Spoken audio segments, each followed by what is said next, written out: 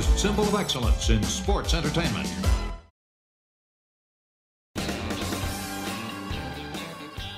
Hey, it's Conrad Thompson, and you're listening to My World. And of course, we couldn't do it without the Hall of Famer, the greatest professional wrestler of all time, your friend and mine, Double J, Jeff Jarrett. Jeff, how are you, man? Oh, Conrad, how we doing today, pal? I don't even know where to start, Conrad, but looking forward to doing a deep dive on this episode. I don't even know if we titled this yet because I've got a bone to pick with you as we get into the notes, but that's neither here nor there. You know, we don't have football. It feels like we haven't had any groundbreaking, earth-shattering wrestling news in the last 7 days. So if we have to rehash or, I don't know, latest developments, kind of feels a little bit of calm in the wrestling world. Baseball's cranking up. WrestleQuest, I'll give you another update in a couple of weeks. I will not bombard you with all that kind of updates today, but been busy. Went down to Rome, Georgia, and watched my daughter play basketball. They won their first round game in the tournaments. Go back this Saturday for the semifinals and finals. So life is good. Life is busy. Don't really know, Conrad. Without football, do we still have the right to just bust on Abyss? Yes. Yeah, that's kind of what I was going with. I mean, the door's still open there, right? I mean, that's what I miss more than anything is busting on Chris Park. I mean, that was way more fun than watching people throw the pigskin around. Well, you know, I thought about this. I think he's option 1A, but maybe 1B could be that old half-baked. I mean, back in the TNA days, and we'll just talk about the TNA days, that guy, Rudy, I forget his name. He was a Hammond. Rudy Charles. Have you ever seen a worse ref than him, Conrad? Than Rudy Charles? Yeah. Yeah, there's a couple on TV every week, but I won't name names. You know exactly who I'm talking about, too. Oh, would you stop? But it'd be rude to say that. Let's talk about some good news. Go ahead. Yeah, we won't lump them together. Go ahead. You got back in the swing of things.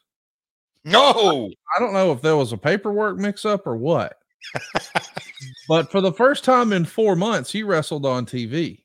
I mean, I don't know if you were back there in the Eric Bischoff position catering this entire time or what was going on, but dude, you got on TV, but damn it, the Dark Order let you down. I mean, there's no way that you and Satnam and Jay Lethal would have lost that fall. No chance. Zero chance. Yes. Zero chance.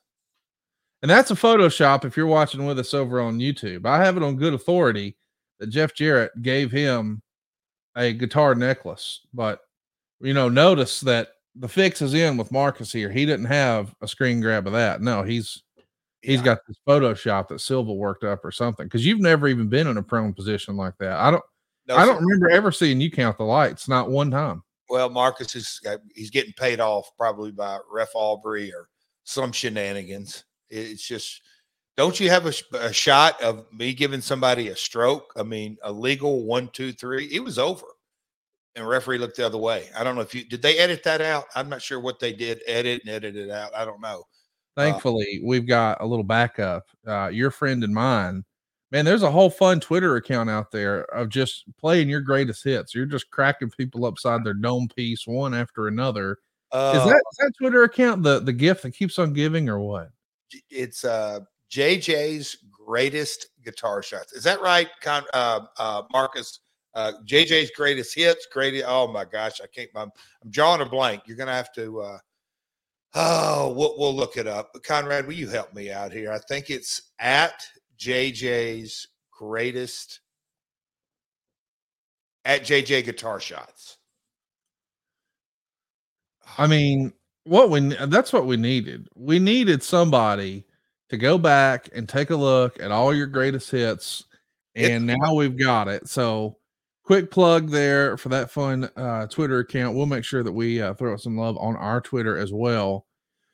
We're home stretching it, man. Sting's retirement is right around the corner. I can't believe this is real. we saw Darby Allin come out and cut a big time shoot promo on the Young Bucks to close Dynamite this past week. And now we know that we've just got one set of tapings and then one set for the go home here in Huntsville, Alabama. And then we're finally in Greensboro. A handful of tickets remain. They're going to be over 16,000. Ain't no doubt about it. In the meantime, though, Dynamite this week, we've got FTR taking on BCC. We got Samoa Joe in there as well. How about Swerve and Brian Cage and Hook? I mean, there's a lot of Hangman and RVD. I mean, coming back. How about that? A loaded damn card, and it's going down in Tulsa, Oklahoma. Tickets are on sale now. AEWTIX.com. Collision is going to be back on track. Of course, they were preempted by the All-Star game this past week, but Thunder Rosa and Serena Deeb are going to be in action. Bryan Danielson going to be taking on Akiyama. Boy, we're putting together some dream matches lately in AEW. And then next week, it's my turn. You guys are coming to Huntsville, Alabama. I'm excited to see Man versus Food Part 42. It's going to be a good day. Are you going to meet me at catering? Because look, you got to strategically head into catering. You got to get there early enough. Where I do. My partner Jay Lethal sometimes marvels at me, and we kind of line things up. But you gotta get there early so you can space your meals out right at that 3-hour mark, and boom, you got to come on strong. And if you find out that you're not doing any in-ring work, you kind of catch right before showtime, Connie, and you just kind of graze back in there, if that makes sense to you. So I'm hoping that you can attend. Hope your boy Cassio might show up. I just want to keep my hands away from him because he'll take his head and jaw and cheek. He loves to throw his cheek right at my hand. So it's unfair, really. I mean, you ought to consider litigation. Well, and I'm coming into his backyard, his hometown, and he just doesn't show the right kind of hospitality. Like you, Conrad, you're like, come on over here, kind sir. Would you like to go to G's and we'll maybe get a meet and three, or we'll Longhorn, whatever it may be. No, not Cassio. He's got to walk in, order as usual, 17 colors of liquor, sugar and liquor mixed together. He gets 2 or 3 of those, and then he'll order him. I don't know, Conrad. It's how long you been friends with him? Too long. I mean, I was expecting for him to come in. He would have given you the type of entrance you deserve. The Coming to America. We need someone in front singing, someone throwing rose petals. None of that. If he's not careful, he's going to get a guitar necklace in Huntsville, Alabama. I'm just here to tell you, Conrad. Then I don't say this for clickbait, but did you see the Super Bowl? And I know there's a tragedy that happened right after it, but did you see the parade? I only saw the tragedy. I didn't see much of the actual parade. Travis Kelce singing, Garth Brooks, Friends in Low Places. Missed that. Google it. I'll just say that. Well, I've had some other people in my ear telling me recently that Travis Kelce may have been a bad influence on old Tay-Tay. Oh, you may have to step in as a bonus dad or something there for her. Yep. Turn that around. Might get grounded. She may be. Yep.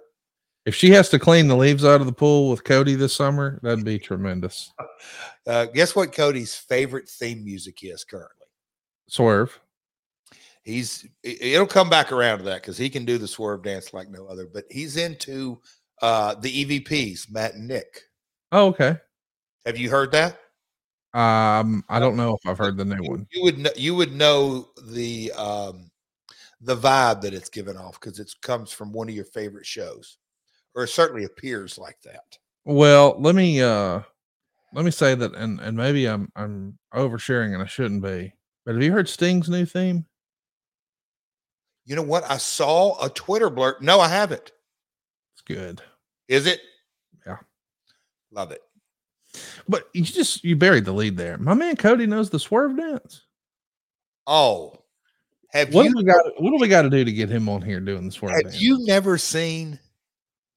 I will next Wednesday. I hope he's coming to TV, right? You kidding me? Have you never seen Codes do the Swerve dance? No, no. I've seen you and Eric do it. As we're recording this, we're celebrating a national holiday. He's available right now. If you could, while I'm doing one of the ad reads, if you could arrange a run in, boy, that'd be something special. Can we get music? Do I need to play the music? I'll just have him bring the music. He's got the music. Yeah, well, we'll put it in the mic. Okay. Yeah. Well, no, we don't even need that.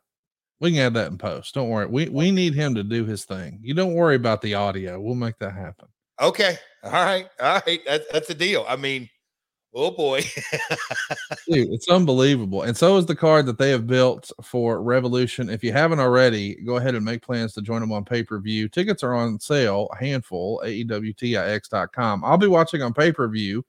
It looks like it's going to be Darby and Sting taking on the Young Bucks. And Sting is an AEW champion. Will he retire undefeated? Stay tuned. Samoa Joe will be defending the AEW title against not just Swerve Strickland, but Hangman Adam Page.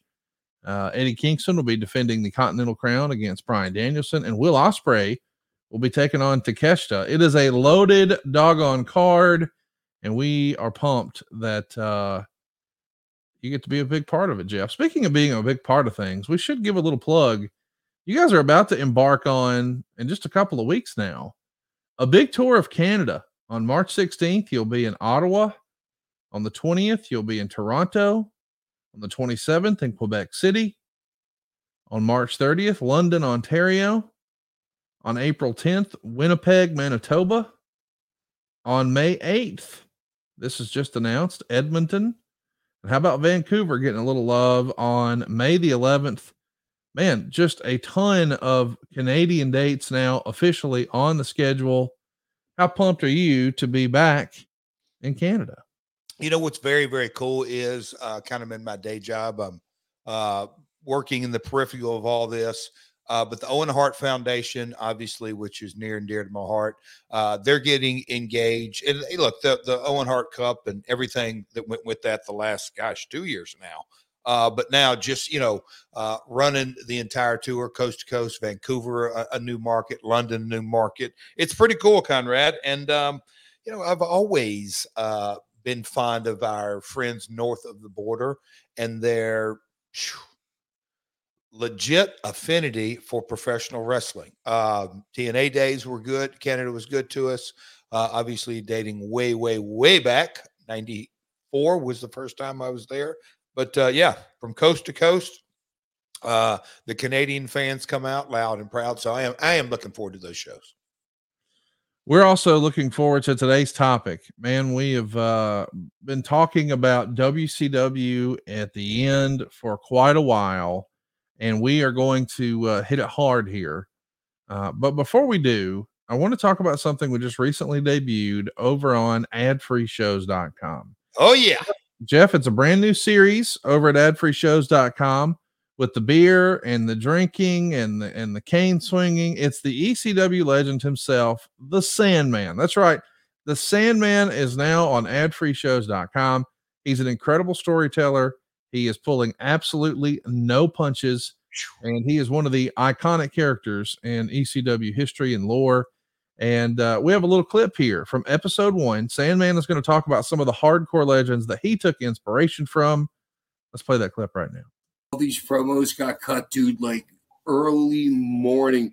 And I always went last because I like to watch everybody else's promo. You know what I mean? So I would sit around, I'm partying, back in them days, all the kind of party materials that were around. So yeah, you would just hang out with your friends. Hey, what's up? Hey, it's your turn. Go cut a promo. Your turn. Awesome. Go cut a promo, And that's how I would learn. Dude, I got to watch, think about these dudes. I got to watch, Terry Funk. I got to watch Cactus Jack. I got to watch Shane Douglas. Dude, those three guys, the promos that those three guys could just cut. Dude, I got goosebumps right now because I learned so much then. Not so much how to do a promo, because my character was, I always thought that the less that I said was better. I'm a violent dude. You know what I mean? I'm a dude. I'm not going to cut a promo on you. I'm going to beat you over there with a pull kill. Right. You know what I mean? I learned from those guys. I learned so much by just sitting around and watching them. There you go. Enter Sandman is live now. Episode 1 is up at adfreeshows.com. We got a ton of other bonus content too, like Lex Express with Lex Luger. We're going to be doing it live this Saturday morning, just hours after Elimination Chamber. And you can be on live on video and ask Lex a question. We've also just dropped the book with David Crockett, where we break down February of 1986, the biggest year in Jim Crockett Promotions history. Every single Tuesday, we sit down with Kevin Sullivan for something we call Tuesdays with the Taskmaster. Monday mailbag alternates. Some weeks it's Mike Chioda. The other week it'll be Nick Patrick. No matter what you're looking for, we got it. All this and more at adfreeshows.com. And we've got a poll about what topics we are going to be looking for in the future. In the past, we have always used our polling function over on Twitter. Now we're going to be utilizing our polling function on YouTube. So if you haven't already, be sure to hit us up on YouTube. That's 83 Weeks on YouTube.com. And you can see, what we're going to be talking about next and drop some questions and the whole deal, all in our community side of our YouTube page. That's My World on YouTube.com. Jeff, what a story. Before we get into, did you know the Sandman worked Memphis? Have I ever told you? I did. Okay. Yeah. You haven't told me the story about it, but I've seen a clip. A couple of different stories, but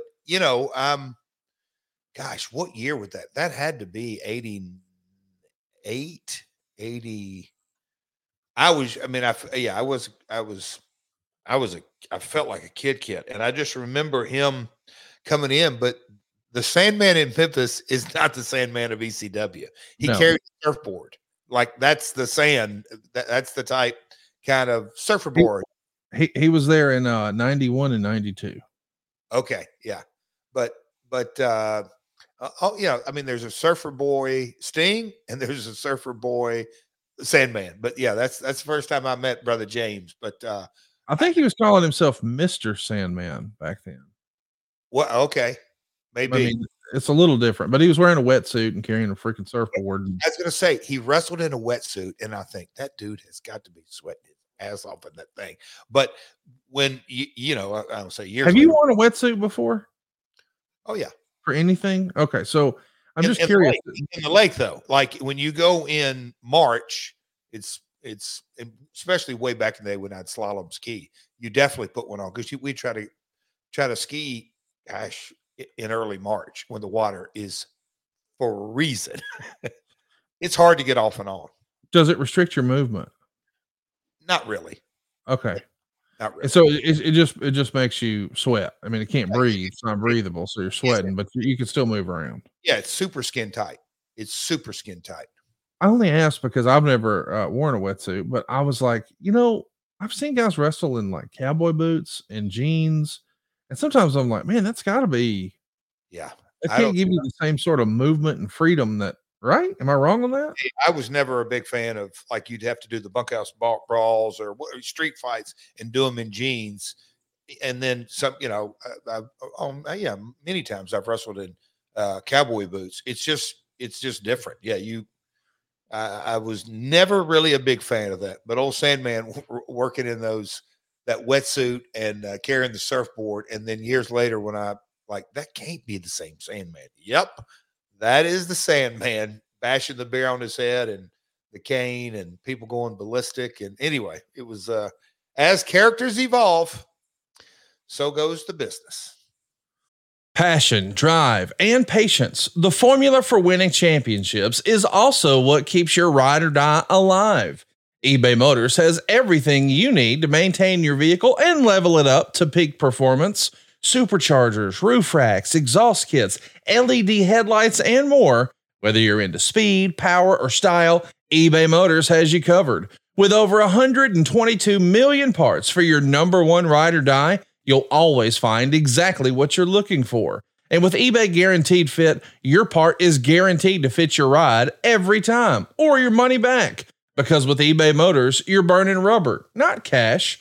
With all the parts you need at the prices you want, it's easy to make your car the MVP and bring home huge wins. Keep your ride or die alive at ebaymotors.com. Eligible items only. Exclusions apply. See ebaymotors.com. Let's jump into what we're talking about today, the business and all that was WCW in 2001. We're going to call it the Magnificent Seven. It was formed and led by the on-screen CEO of WCW at the time, Ric Flair, and this was from January to March of 2001. This group, the Magnificent Seven, included Scott Steiner, his valet Madeja, the United States champion Rick Steiner, Jeff Jarrett, Lex Luger, Buff Bagwell, and Road Warrior Animal. Man, what a crazy group of folks that is. That's quite a faction there. Diving back into this, Conrad, and look, to pull back just a little bit, especially maybe I'll say, new listeners or younger listeners, probably better said than that. So WCW closed in March of 2001. So this is the last 90 days of the company. Of course, at the time, Conrad, and that's why I was going to ask you as we kind of dove into this. I'm sure you covered this with Shivani and Eric, multiple layers, and I don't even know. Yeah, probably Bruce from the other side. But the average, like, do you even remember the Magnificent Seven like that being on TV? I was going to say I was in it and don't really remember as we kind of dove into the notes and all this. I remember us as a group and it was kind of loosely together and Flair doing his promo and all that. But these times, and this is this is the one question I want to ask you. When would the remote, when would the rumors or the chatter start going that, hey man, Bischoff might buy this thing? Because I know my dad had come to me and they were trying to do some due diligence. When did all that chatter start? Was it in 2000 or just it didn't start till early 2001? No, it was in 2000. There was conversation about all that happening in 2000. And then we know in 2001, it started to really heat up and then no more. Yeah. But I'm with you. I did not remember the name of this faction. I mean, I remember. I mean, when Sabato first said, hey, what about the Magnificent Seven? I'm thinking, all right, was that the University of Michigan? No, that was the Fab Five. Was that no. And so then it's like, all right, I don't really know what we're talking about there. And then it clicked and I was like, oh wait, okay. I kind of remember that. I did the exact same thing. Yes. Because, and I'll be honest, it makes me happy to hear that you felt that way too. I was in it. So much of this was forgettable for us fans. And clearly it was for the talent as well. Well, so, and I read the notes and then I kind of go back and really do I'll call it a deep dive on this. And so last night I did my kind of first pass through, and then this morning at the gym, kind of looking back into it, I started thinking about, oh yeah, we did that and we did that and we did that.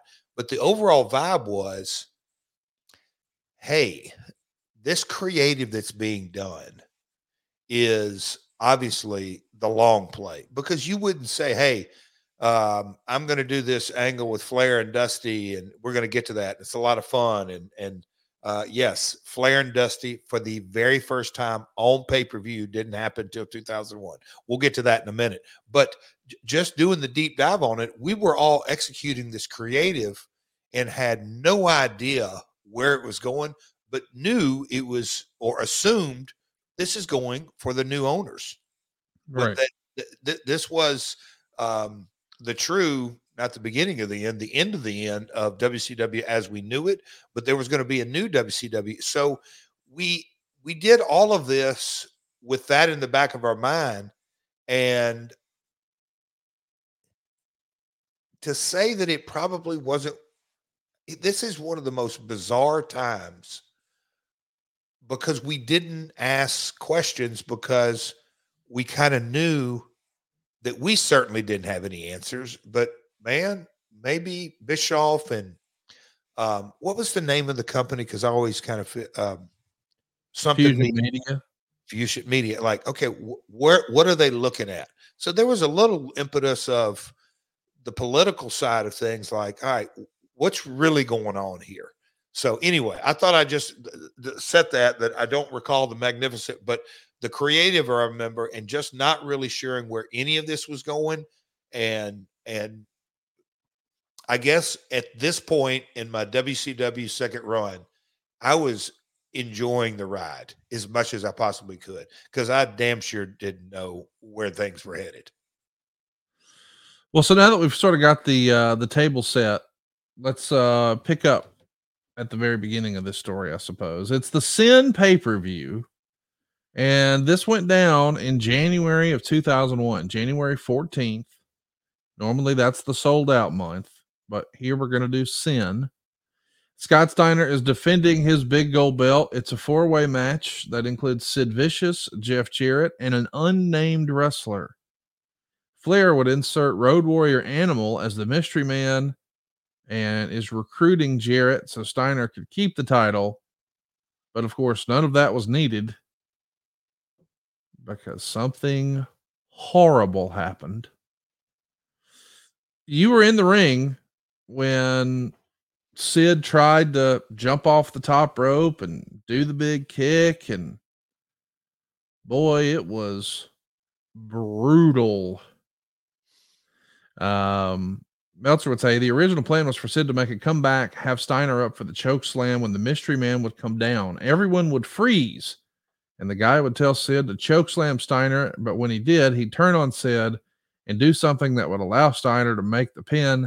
Even with that original plan, it was Animal, who's 41, and he was the big surprise, another name from the 80s in a company that desperately needs to reinvent itself from its current perception as a company featuring outdated talent on top. The match itself we're talking about only went 7 minutes and 53 seconds. Meltzer would say the show was going very long at this point. Well, I guess some other segments had gone long. So the match consisted of them double teaming on Sid and Sid making the most pathetic comebacks. He did a double suplex, nearly killed Jeff Jarrett in the process, dropping him on his head. Sid chokeslammed Jarrett, but Steiner saved. Flair's music plays and the mystery man came out. But by this time, Sid had broken his leg and was on the ground immobile. The mystery man weakly attacked Sid and had Steiner pin him and then unmasked his Animal. -2 stars. Man, it's one of the ugliest main events in wrestling history. It's the exact opposite of what WCW needed in January 2001. But as we learned in the Forrest Gump movie, shit happens. Goodness gracious. Is this the most brutal injury you were in the ring to see? And what do you remember of that day? So, Connie, where was your fandom at during this time? Had you checked out? No, I was still casually watching. I did not get this pay-per-view, but I was still keeping up. I knew what was going on. I wasn't ordering every pay-per-view every month for WCW. I still was probably watching them all for the WWF. And I think I watched ECW that month in their last pay-per-view. But that's probably it. I did make the decision that month, though. I'm going to watch the ECW pay-per-view and I'm going to watch the Royal Rumble. I'm going to lay out a Sin. I don't regret it, but man, when I tuned in to Nitro the next night and they're showing that leg flopping around, woo, it's a visual I'll never forget. And I just saw it on TV. Yeah. Well, so either Sid clotheslined me out or butt me out. I was outside the ring. Yeah, if I remember correctly. So I took a bump out on hard camera side and I was looking away from the ring. And I remember the spot that was supposed to come up that Sid was going to back himself in the corner, hop up. And I know that him and Laurinaitis had discussions on, if I remember correctly, I don't say there was just discussion on how we got into that spot. I'm sure Steiner was a part of it and all this, but it was, okay, here's the spot that led to whatever. And I can remember just the gasp because I didn't see it. But just the gasp. But when I kind of looked up in the ring and you saw his, I'll call it his thigh and his kneecap going one way and his ankle going floppily the other way, I just turned my head and I went, oh boy. And I knew that I wasn't supposed to come back in the ring until a couple of other things that were supposed to happen.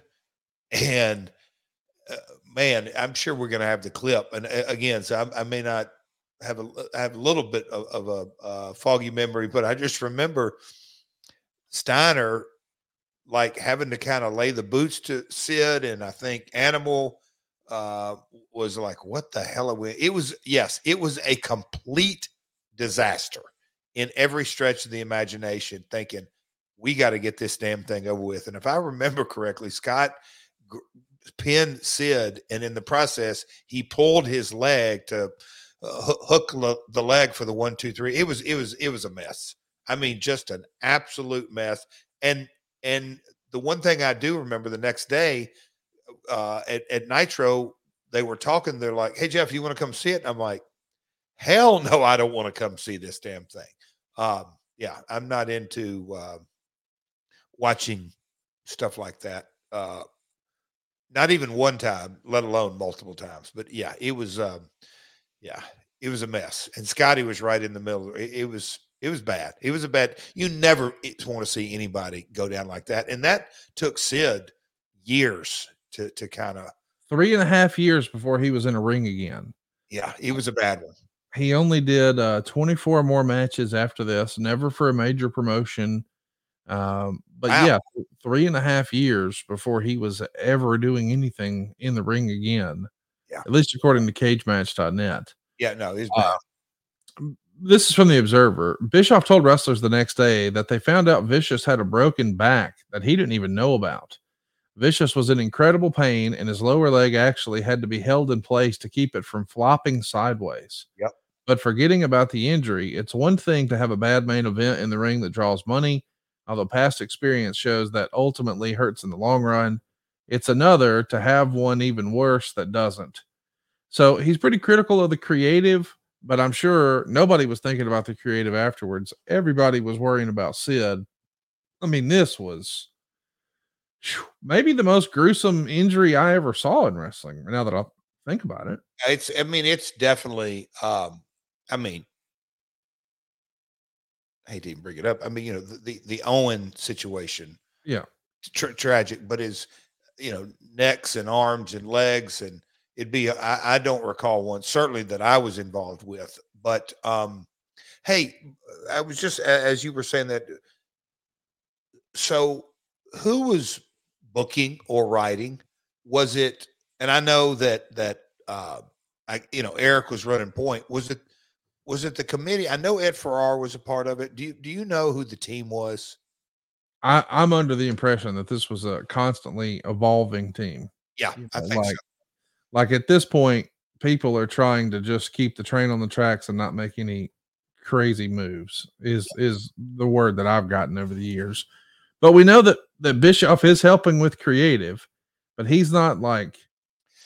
I don't remember him being in the nuts and bolts. I remember on a flight, maybe a week before this, or I don't know, before it all that me and Sid and Johnny were all in first and kind of having a conversation just about it. But that's what made me start thinking, was Nash in there? Was Ed Farrar, Terry Taylor, Bill Banks? I'm just trying to think of the committee, if you will, that was really under Eric's direction.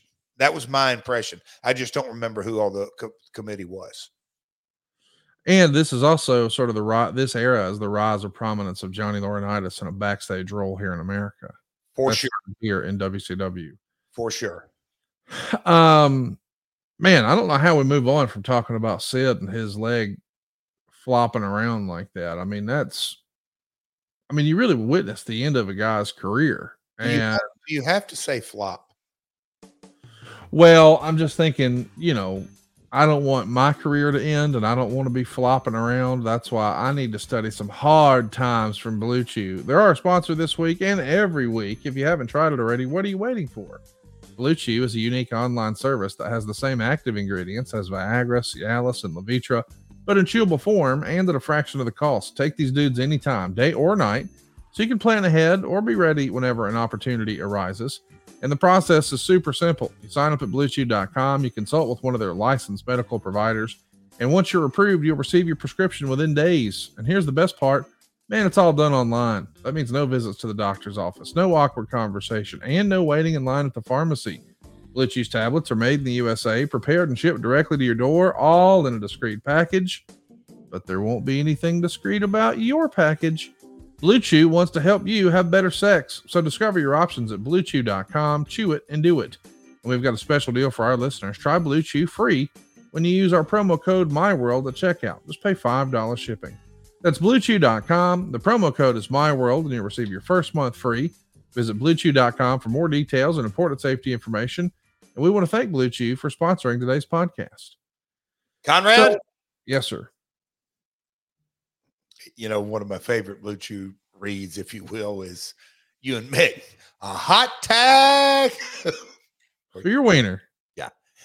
Afford Anything talks about how to avoid common pitfalls, how to refine your mental models, and how to think about how to think. Paula, while certainly you can mess up on $1 million a year, it is far less likely than it is on $30,000 a year. Right. I would meet wonderful people that were struggling with a budget that was super tight. It was 100%. You need to make more money. Make smarter choices and build a better life. Afford Anything, wherever you listen.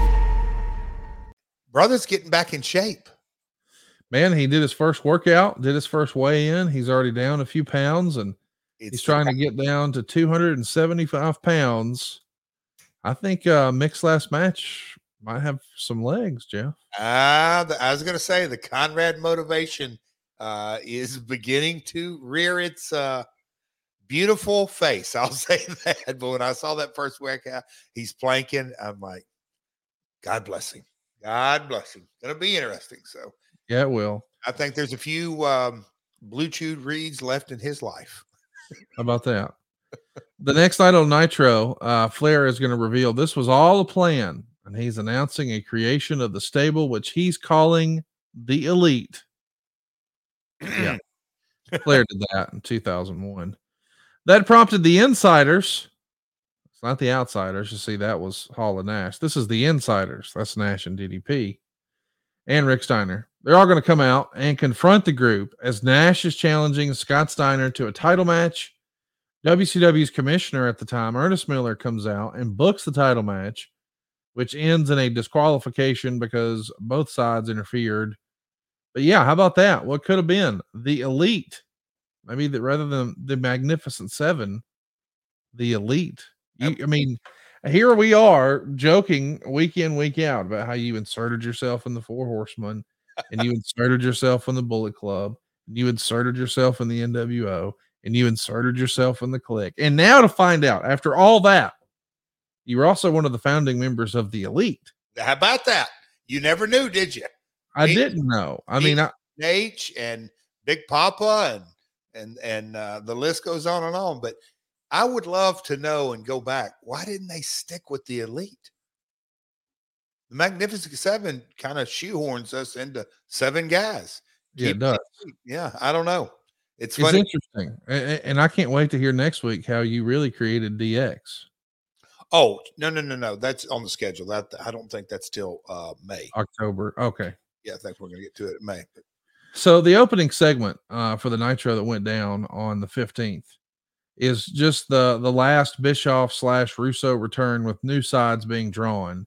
Instead of the New Blood versus the Millionaires Club, now it's Flair's team versus Nash's team.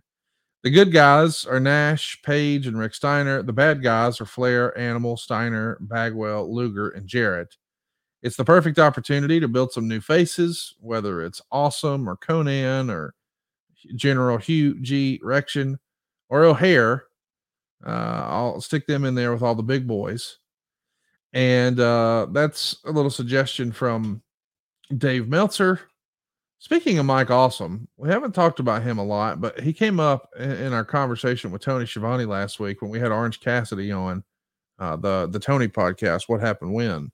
And we talked about Mike Awesome and how awesome, pardon the pun, he was in FMW and ECW. How did you feel like he was used in WCW? I mean, you're going to go out and start your own thing. Do you think he could have been better utilized in WCW? Did they miss the boat with him? You know what? It's all perception. This goes to the territory days when I had firsthand experience of Lawler's booking versus Jerry Jarrett's booking. You get into just the different iterations depending upon, Vince McMahon was the Ultimate Rider, but who was in his inner circle? Was it Bruce and Pat? Was it Vince and Ed? Was it, I'll call it a Brian Gowitz led creative team, Ed Koskey led creative team, just the different iterations. WCW went from Kevin Sullivan and the different eras that kind of go through, and then the Russo, and then the Bischoff, and then just kind of the ins and outs on how that really affects talent in so many ways. And you look at a guy like Mike Awesome, he was another one that came through Memphis in the early days, but he had found kind of his groove and his niche and come over from ECW, obviously for the money. But he went from ECW, I believe, world champion. And I don't know how many months it took.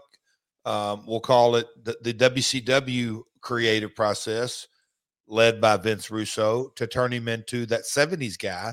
And how did that really work out? Well, it didn't, obviously, but Mike was a big athletic competitor that was transformed into a character that I don't think Mike felt it was even remotely an extension of his personality. He was playing this part for the check for all intents and purposes, but it just never jived. Mike was a great dude, a hard worker. I think he would have had much better success. That how do we make an even bigger an extension of his personality of the Mike Awesome of ECW? But it didn't go that way. The opening segment with all those guys mentioned come out. The heels are doing a mock funeral of Goldberg's career here, and Flair's going to show up as a heel and say he was the one who screwed Goldberg, and it wasn't that Animal and Steiner conspired against Flair, but that Flair was in on it. And he explained all that on TV, but never explained why. But he did say it was all part of the long-term plan. What'd you think of this funeral for Goldberg's career? Were you a fan of this creative? Because it feels kind of weird. Again, back to WCW creative at the time. And my overall feeling on, and look, there's been funerals, there's been, family get-togethers. Me, Jay Lethal and crew went down to the farm, the Briscoe farm. At TNA, we had a funeral that I thought was super successful on burying Team 3D.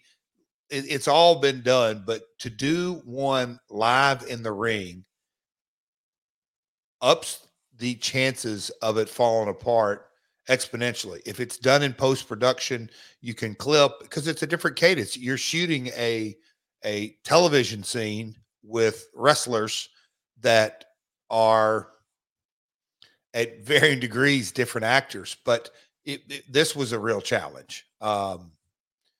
As you say, sometimes go out of your way to watch it. Fans, you don't really have to go out of your way to watch this. No, it wasn't real good TV, but it was, I'll call it another segment on Nitro and Thunder. The following episode of Thunder, we see Ernest the Cat Miller booked totally buff in a match against Chronic, which they won after you interfered. DDP comes down to help. Flair's going to help book DDP and Jarrett in a fight for the main event. That match goes to a no contest as Nash, Chronic, Miller, Scott Steiner, Luger, Bagwell, and Animal all interfere. My goodness. Interference in every match. I mean, this is just, I guess, the story we're trying to tell, that it's chaos and it's battle, but it doesn't feel very compelling then, now, or ever to me. What say you? Yeah. Just the creative, and either we were doing Nitro and Thunder both in the same night, we were about to do. Again, the vibe and the tension and the unknown, just once 2001 rolled around and the first pay-per-view, and I don't say ironically, but yeah, just the main event was a disaster. I don't know what the opposite word of momentum is. What did that be, Conrad? No momentum. That was WCW. There was just no momentum whatsoever. And so now we're a year, or not say a year removed, but 6 months removed from the Bash at the Beach and the Hogan lawsuit, and or just that. And Vince had at this point come and gone. Russo had come and gone 2 or 3 times. The creative team, if you will, just struggled week to week. And then there were so many guys on the roster that had really got comfortable with, I'm just going to pick up a check. And at this point, people were saying, I'm just going to pick up a check and be hopeful that some change is coming. I mean, I kind of felt that watching, I felt like I would probably be in that same camp, but it's one thing to think that, it's another to hear it, I suppose. There's a special Tuesday Nitro, because at this point, we're not even bashful about preempting Nitro.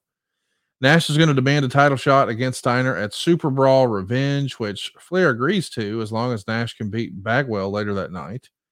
Ernest the Cat Miller books a match between Luger and DDP. The winner will referee the Nash and Buff Bagwell match, and he bans Buff and Nash from interfering. Luger wins his match after Jarrett hits DDP with a guitar, so he's going to be the ref for the main event. And Nash wins his match with DDP, or his match rather, after DDP knocked Luger out and counted the pin with Luger's hand. So you know what happens there. A big brawl in the ring. Again. In the Observer, we would see the recap from Thunder. Jarrett beat Morris in a solid match, ending when Wall interfered, chokeslamming Morris. They doubled on him until DDP came out of the crowd for the save. We haven't spent a lot of time talking about Bill DeMott, General Hugh G. Rections. What was your working experience like with Bill? I met him the first time down in my first WCW run at the Universal Tapings. Bill is a hell of a worker. I'll call him a big guy. I'm not saying he's 6'6", but he's definitely not a little guy. But moonsaults off the top and just super athletic. Again, Russo and company saw the value and his talent, but look, it's coming off the Attitude Era. At that time, I guess in a lot of ways it was, hey, let's try to continue that Attitude Era or inject some attitude mentality into the WCW product with Hugh G. Rection is Hugh's name, but that's a comedy name to begin with out of the gate. So, again, a tough road for Hugh to battle from a character development standpoint. The story winds up being a lot of Flair and Nash. It feels like everybody else is just sort of side players at this point. And on the next Nitro, Flair is going to sign Dustin Rhodes to a contract, but he and Animal attack Rhodes until Dusty comes out to his son's rescue. It's pretty fun. Dusty on TV in 2001. Jarrett and DDP are about to have a match. However, Jarrett wins by countout after the police escort DDP away in handcuffs because he's been fingered, I guess, for assault and battery. In the main event, Nash is going to defeat Totally Buff to get his title shot versus Scott Steiner at Super Brawl Revenge. At this point, did you know where you're going as far as Flair and Dusty and what your involvement was going to be with all that? Not at all. And for those folks, because when I was going through the notes, I had, again, one of those things went like Totally Buff. Like, what? That is the tag team of the Total Package Lex Luger. And Buff Bagwell. Yeah, but that slipped me at first. The first time I read it in the notes, I'm like, I don't think. Anyway, so Totally Buff is, Conrad. So first time I met Dusty was in the mid '80s at the Great American Bash, but I was a kid. He probably had no recollection other than that's the promoter's kid over there, whatever it may be. Little man's kid. Yes, that's about it. And then I met him at a would it be NWA or WCW, but late '80s kind of time frame house show. and then then the next kind of in my mind, working in Texas, the Von Erich Jarrett promotion, if you will, and Crockett had come by and said, yeah, that's when I found out that Dusty, quote unquote, would love to get Jeff in WCW. And my dad said no, without me knowing. But this is the first time I got to work with Dusty. Like he was there.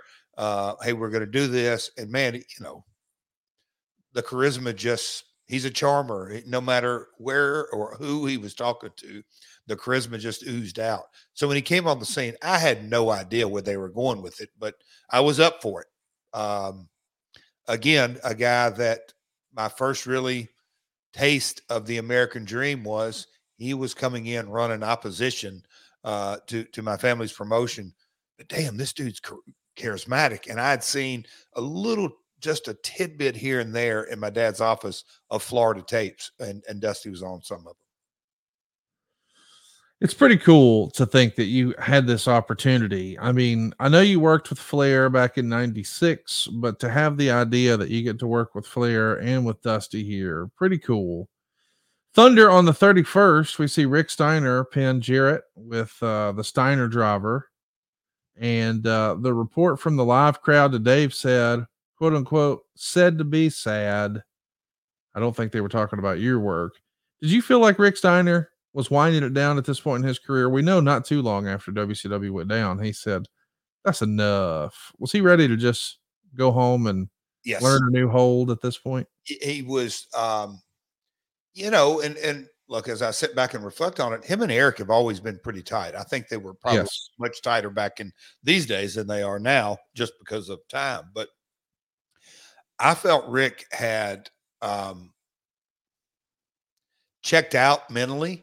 And for years, he was in that tag team, and Scotty would be, you go back and watch their matches. I thought they're, I don't say they're underrated, but the Steiner at their peak, Japan, just really being a well-oiled tag team that were unique, legit brothers and all that were really, they were fascinating to watch.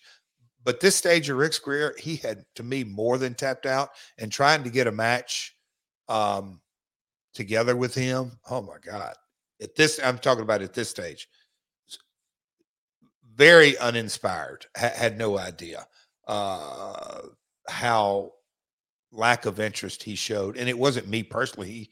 It was, he just, we'll just go out there and do a little bit of this and that, and I'll make a comeback. We'll do whatever the finish. And it was what it was, pal. You know what? Even in these dying days, though, wasn't great. But what were our crowds? You got a Google machine over there, Conrad, that might have. They're not good. I mean, you guys are, I'm not going to say it's the worst run, but it certainly feels like it's in there. The early 90s, but where had recently been. Yes. We've gone over that. Like Super Brawl Revenge, which was in Nashville, did 4,395 fans. So we'll round it up and call it 4,400, which isn't embarrassing. I mean, it's not the worst, but considering that it used to just be bananas. I mean, you were doing nitros, say January in Fort Wayne, Indiana. You did 48.36 in the house, 35.55 paid. So it's not that bad. The Sin show had 6,600 fans in the house, 4,600 paid. It's not like, 900 tickets, because there were some pretty difficult WCW TV tapings in the early 90s, but respectfully, they had a whole different budget back then. You know what I mean? Big time.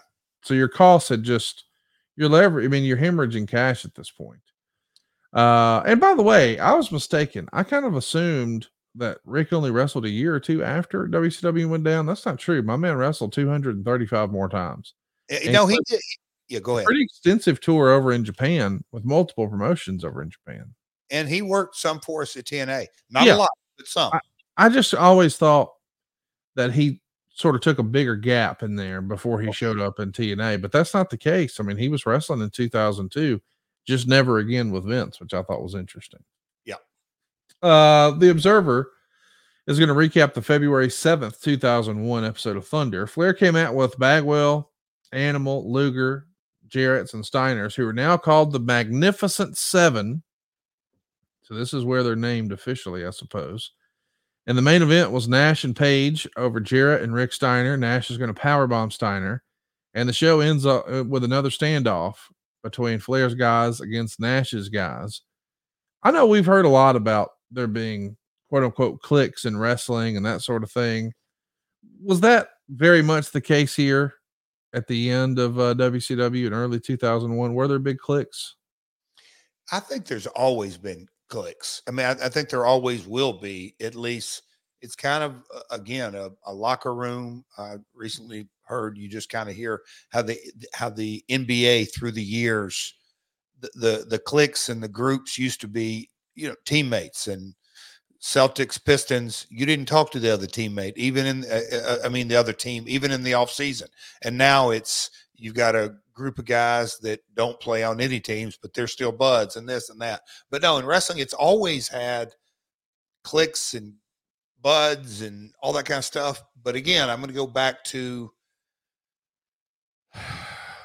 the last 90 days, if you will. Nobody was really sure. And I think Bischoff shared some plans with some of his inner circle. And I think talent wise, that would have been maybe Rick Steiner, and you may know better than me, but not many, but the unknown. So there were guys that I guess you could say from a generational standpoint that, the Magnificent Seven, we were all, in kind of a group, and you just had different groups, if you will. God, when I just got them, it is amazing to watch from 99 to 2001.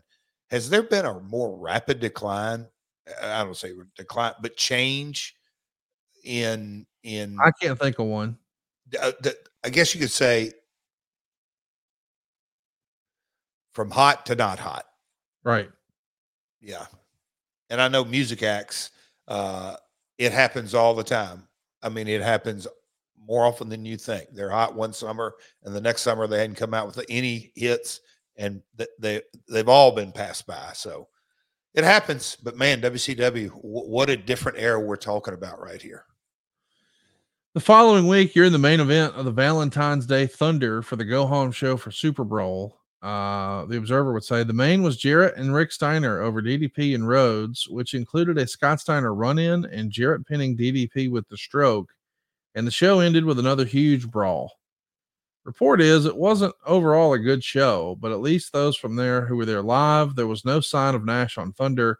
And apparently the selling point of the show is they don't know if Nash will be ready for the pay-per-view or how ready he'll be, which is a strange way to try and hook people into buying a show by telling them the babyface isn't going to be ready for his title match. Boy, when you step back, maybe we were too deep in the forest to see the trees, but when you step back, that is not the best way to sell the pay-per-view. Was it because of Kevin's dates? Couldn't appear on TV. I mean, the whole what ifs, because I was sitting there going through the notes and thinking, like, there are so many unanswered questions that, man, I'd almost like to be in your seat, be able to ask Eric, say, hey, Eric, in January and February, you had to have had plans on where you hoped it would go. So how did that relate to creative and the pieces of the puzzle put together and what here? Because he was going to blow it all up anyway with the Big Bang. Yeah. And so why wouldn't Nash be on this episode? He wanted like Rob Van Dam on the show and Joey Styles to be the voice of the show and Jerry Lawler to be his commentary partner. And, he was going to have to go to all the big name talents like the Hogans and the Nashes and people like that and say, hey, love to have you. Can't honor this contract. It sort of worked the WWE angle that they wound up doing. But he felt like since it was him and he would offer more creative whatever, and it was going to be in Las Vegas, that maybe it could be doable. An easier circumstance. Yeah. Well, because, you're eliminating the WWE schedule in 2001, man, they're hotter than ever. So they're doing more towns than ever. So the travel is what would get you. But if you're just flying into Vegas a couple times a month, that's easier. Yeah. By far. But it's a different mindset too. Yeah. Completely. Especially at the stage of where different guys were at in their career. It's interesting to think too, though, that, and you should bust his balls about this sometime, because I believe that he was one of the guys behind the scenes pushing in TNA saying, we got to get on the road. We can't just be in this damn soundstage. But when he was going to do it with his own money, he was sliding it inside the joint at the Hard Rock. And it was just going to be a show that we slide the shit out for the set. We do our show and then we push it backstage and other people do other things in this venue. But he was kind of doing the same thing in Vegas. That was the plan anyway. But you know what? The beauty of Memphis TV, we were in a newsroom. Yeah. That's where we created all the stories through the years. That's a real blessing, because when I look at NXT, I look at obviously the TNA experience and just kind of look at different, we'll call it venue, residency, studio, all of that. And then, okay, just kind of juxtapose, we're going to be looking at, Sting's last match in Greensboro has great meeting. I think it's the perfect place to have that. That's why I think location is very important. It's the professional wrestling business to a T. It is so subjective. Sting's last match, yes, you need it in I don't think, so we're going to have 16,000 people. I don't think 16,000 people in Greensboro is having the 16,000 people in Lubbock, Texas. I think it's very appropriate. That's where we're going. On the other hand, a television show, and they just set a record, WWE did, in Utah and Rock and all that kind of stuff. But that creative had nothing to do with Utah. So it's interesting to hear different opinions on social media about, oh, you can't do a studio and this and that. No, folks, if you make creative, compelling content, they're going to watch, or they're going to come out and watch your live events and da da da da. I don't know. Interesting. It really is interesting. And to hear you say, yeah, Eric was one of the ones pushing in TNA. He absolutely maybe leading the charge. No, I got to give that to Hogan. Hogan was leading the charge. I think, and listen, I understand why he was doing that, but I just think it's interesting that when it was going to be Eric and his own money, he was like, we're going to do the soundstage thing. Just like you did. Let's talk about what the Observer was saying here. The temporary elimination of Kevin Nash and putting as much heat on the heels, in particular the CEO, Ric Flair, as a way to build the new ownership group when they come in to be the big baby faces, was a key piece of business at the Super Brawl pay-per-view on February 19th at the Nashville Municipal Auditorium. Now that is an interesting way to phrase that. The new owners.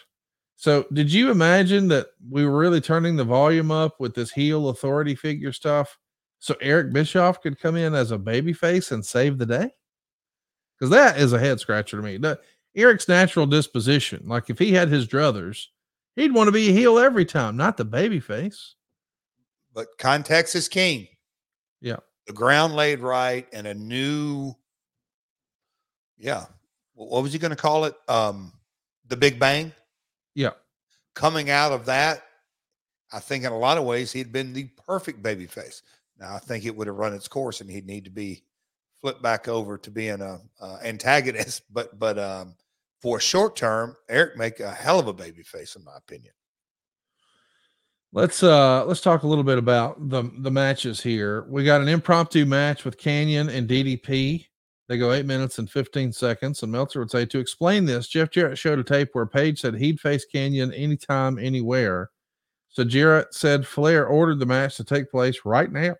Kanyon comes from under the ring, attacks Page. They have a pretty fun match here. After a ref bump, you're going to hit the stroke on Page. Kanyon pins him with the flatliner, 3 1/4 stars. And then we see you work DDP. So you're clearly trying to get him to soften up for you. And whereas Kanyon beats him, he beats you 8.5 minutes. The match starts right away. And Meltzer would say both bouts were cut back well in time because the show was running so long. And eventually Jarrett's going to clock Page with a chair to the head, but he kicks out. Jarrett goes to hit Page with the guitar, but he moves and hits Canyon instead. And then Page gives Jarrett a diamond cutter for the pin, 3.5 stars. Do you remember your time being cut? What do you remember about Super Brawl in your backyard there? There was a couple of references during all the notes about our time being cut. I don't remember specifically that. On the flip side to that is they could have, maybe Dave got the report. I don't know, but also in this era of WCW, we had a lot of matches. So not all the matches got a lot of time. They didn't. Another thing, Conrad, a little inside baseball here. Marcus, will you put up that last guitar shot? You see how many pieces that guitar is in right there? Just completely shattered. That is a WCW 101 guitar shot made straight out of Hollywood. Those are the most expensive guitars that I ever swung. So that fan account, JJ Greatest Hits on Twitter, check it out. JJ Greatest Hits. It's got every guitar shot, but the WCW guitar shots from a visual, and when you put them in slow motion, it's a hell of a shot. What do you recall how much they cost? Those those guitars? I think they were $700 plus shipping. Oh wow. They were prop. They were made. They were the real deal. Yes, Hollywood guitars. Yeah. Man, I kind of forgot you guys came to Huntsville. I lived here and I was not here. February 19th, Huntsville, Alabama. Just a show. Not terrible, but it lacked in star power, according to the Observer. The angles at least made sense to build towards the pay-per-view. It opened with a funeral for the career of Nash, bringing up Goldberg, Sting, and Booker T to build for their return. Meltzer would say, all I know is if I die, I want Flair delivering the eulogy. He, with a straight face, said that Nash was a special kind of athlete who only comes around once in a lifetime. Another funeral segment. Yes. That's another in a month. And listen, I know this is silly and not a lot of people care, but can we throw that graphic back up there again, Marcus, of Kevin Nash, where we're memorializing him? I just listen, this is important. Context is important. And I know this is silly, and some people will say, yeah, who cares? As a reminder, this show happened in Huntsville, Alabama. And we're looking at a graphic here that says Kevin Nash, RIP, February 18th, 2001, which is also the same date Dale Earnhardt died. That's a little like, I understand. We think we got to have a freaking, I just don't understand why nobody had the foresight to think, hey guys, there really was a famous person who died yesterday in Daytona, Florida. And we're running a funeral angle with the same date that guy died. Like there's just, I don't know. It feels like that was a blind spot in a major way. That the day that's the day he died. That day. That's Sunday. Yeah. He died in the afternoon. The pay-per-view was that evening. But do you remember where you were at when you found out Dale passed away?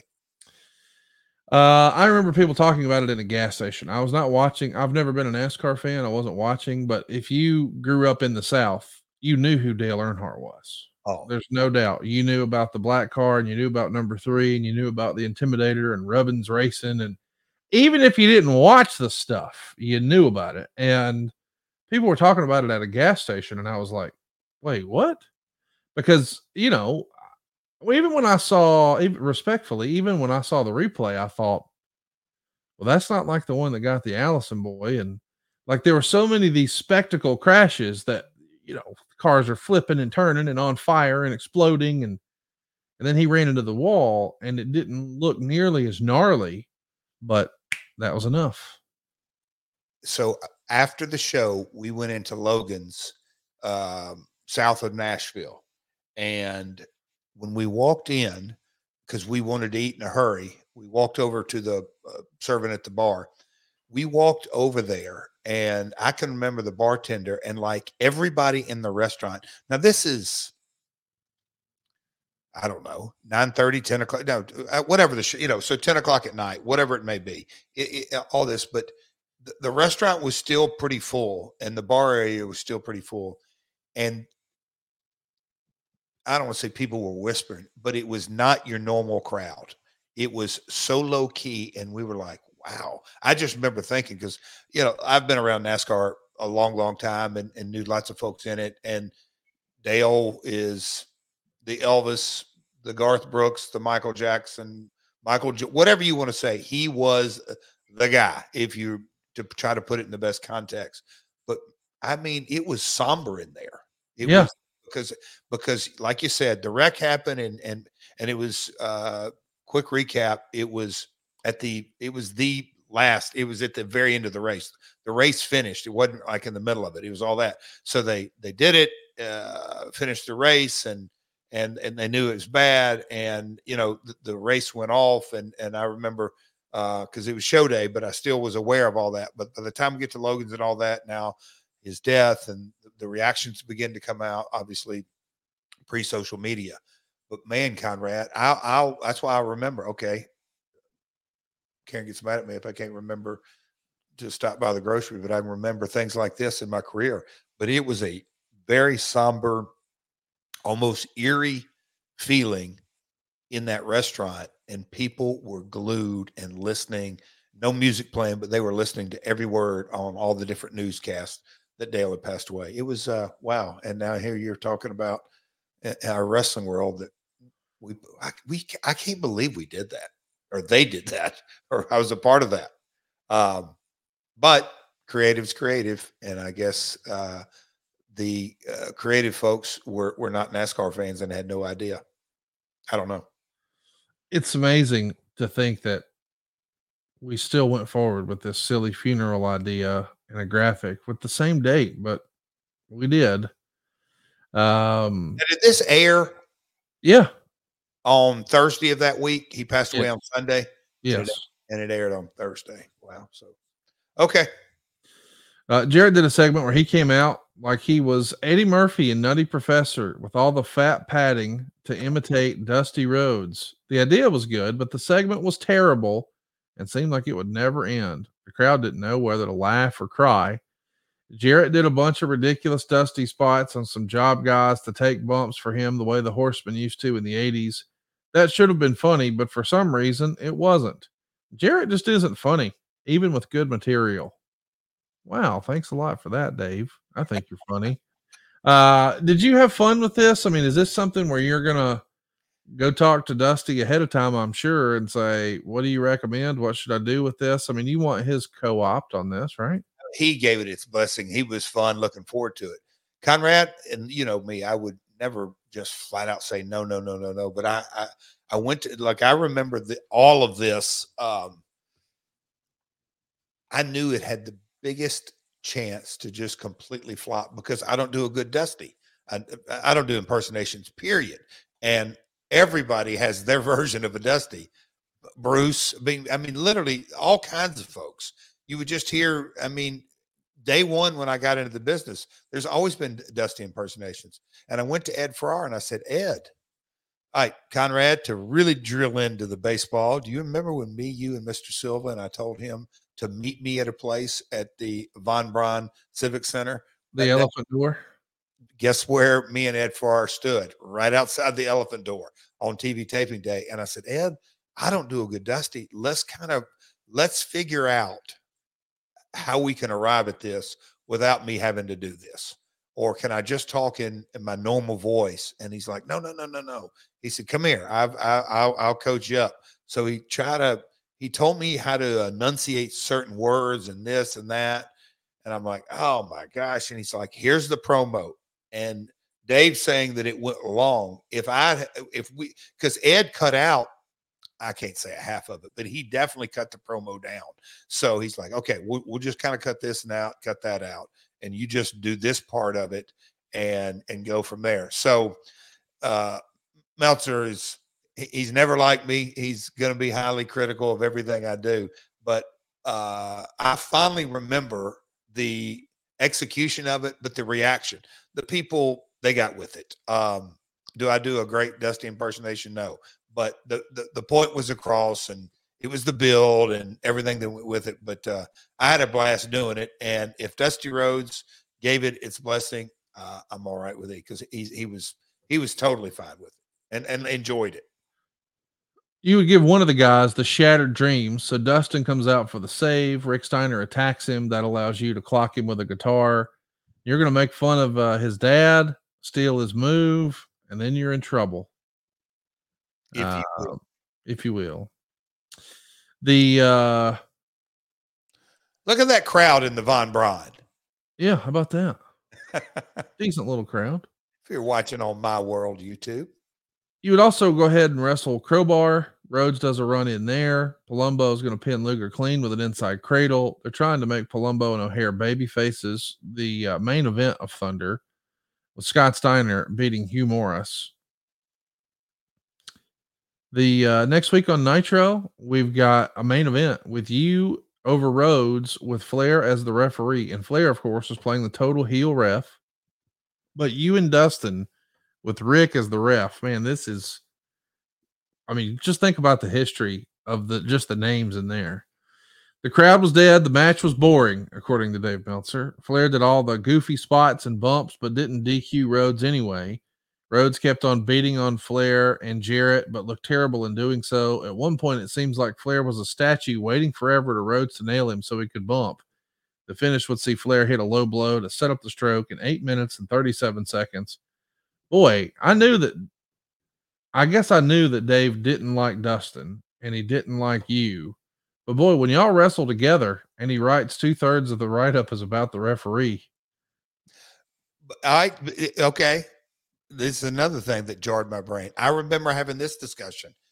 Hey guys, do we really want to have this match when the biggest star is the referee? Can we have Rick come down on the end of it? Because that's the people will get engaged. If they see him out there the whole match, it's bad creative. It puts everybody in a checkmate spot, including Rick.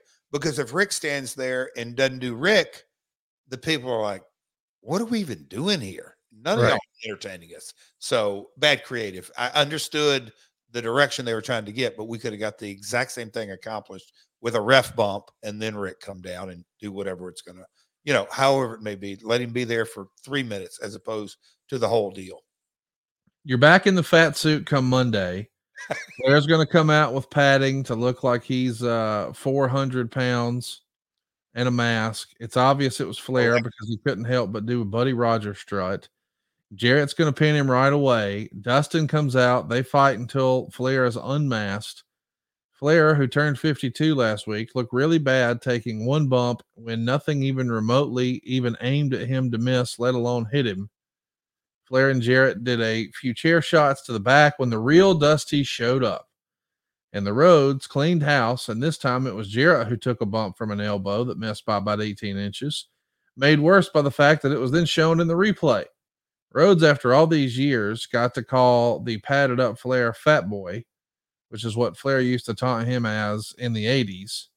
Flair dressing up like Dusty is not something I ever imagined. I'm sure you had to be thinking to yourself, what a hell of a way to make a living. I'm out here with Dusty Rhodes and Ric Flair is cosplaying as Dusty Rhodes and I'm getting bionic elbowed. They're going to pay me for this. This is crazy stuff. Conrad, when I see that picture, I go right back to the flashback. That makeup job was not cheap. No. I mean, so that's flying in a whole special effects team to do this. And I get it. I mean, we're trying to entertain the folks, but yeah, it was surreal. And we were all having a blast. When you take out kind of the snippets and the work day and not get bogged down in the ins and outs and where's this creative going and who's winning and who's losing and who's doing this and all that. And you just soaked it all in, which me and Dustin did. Look at the guys. We wouldn't call them old guys, but maybe we did. But look at the guys. They're having a blast. And,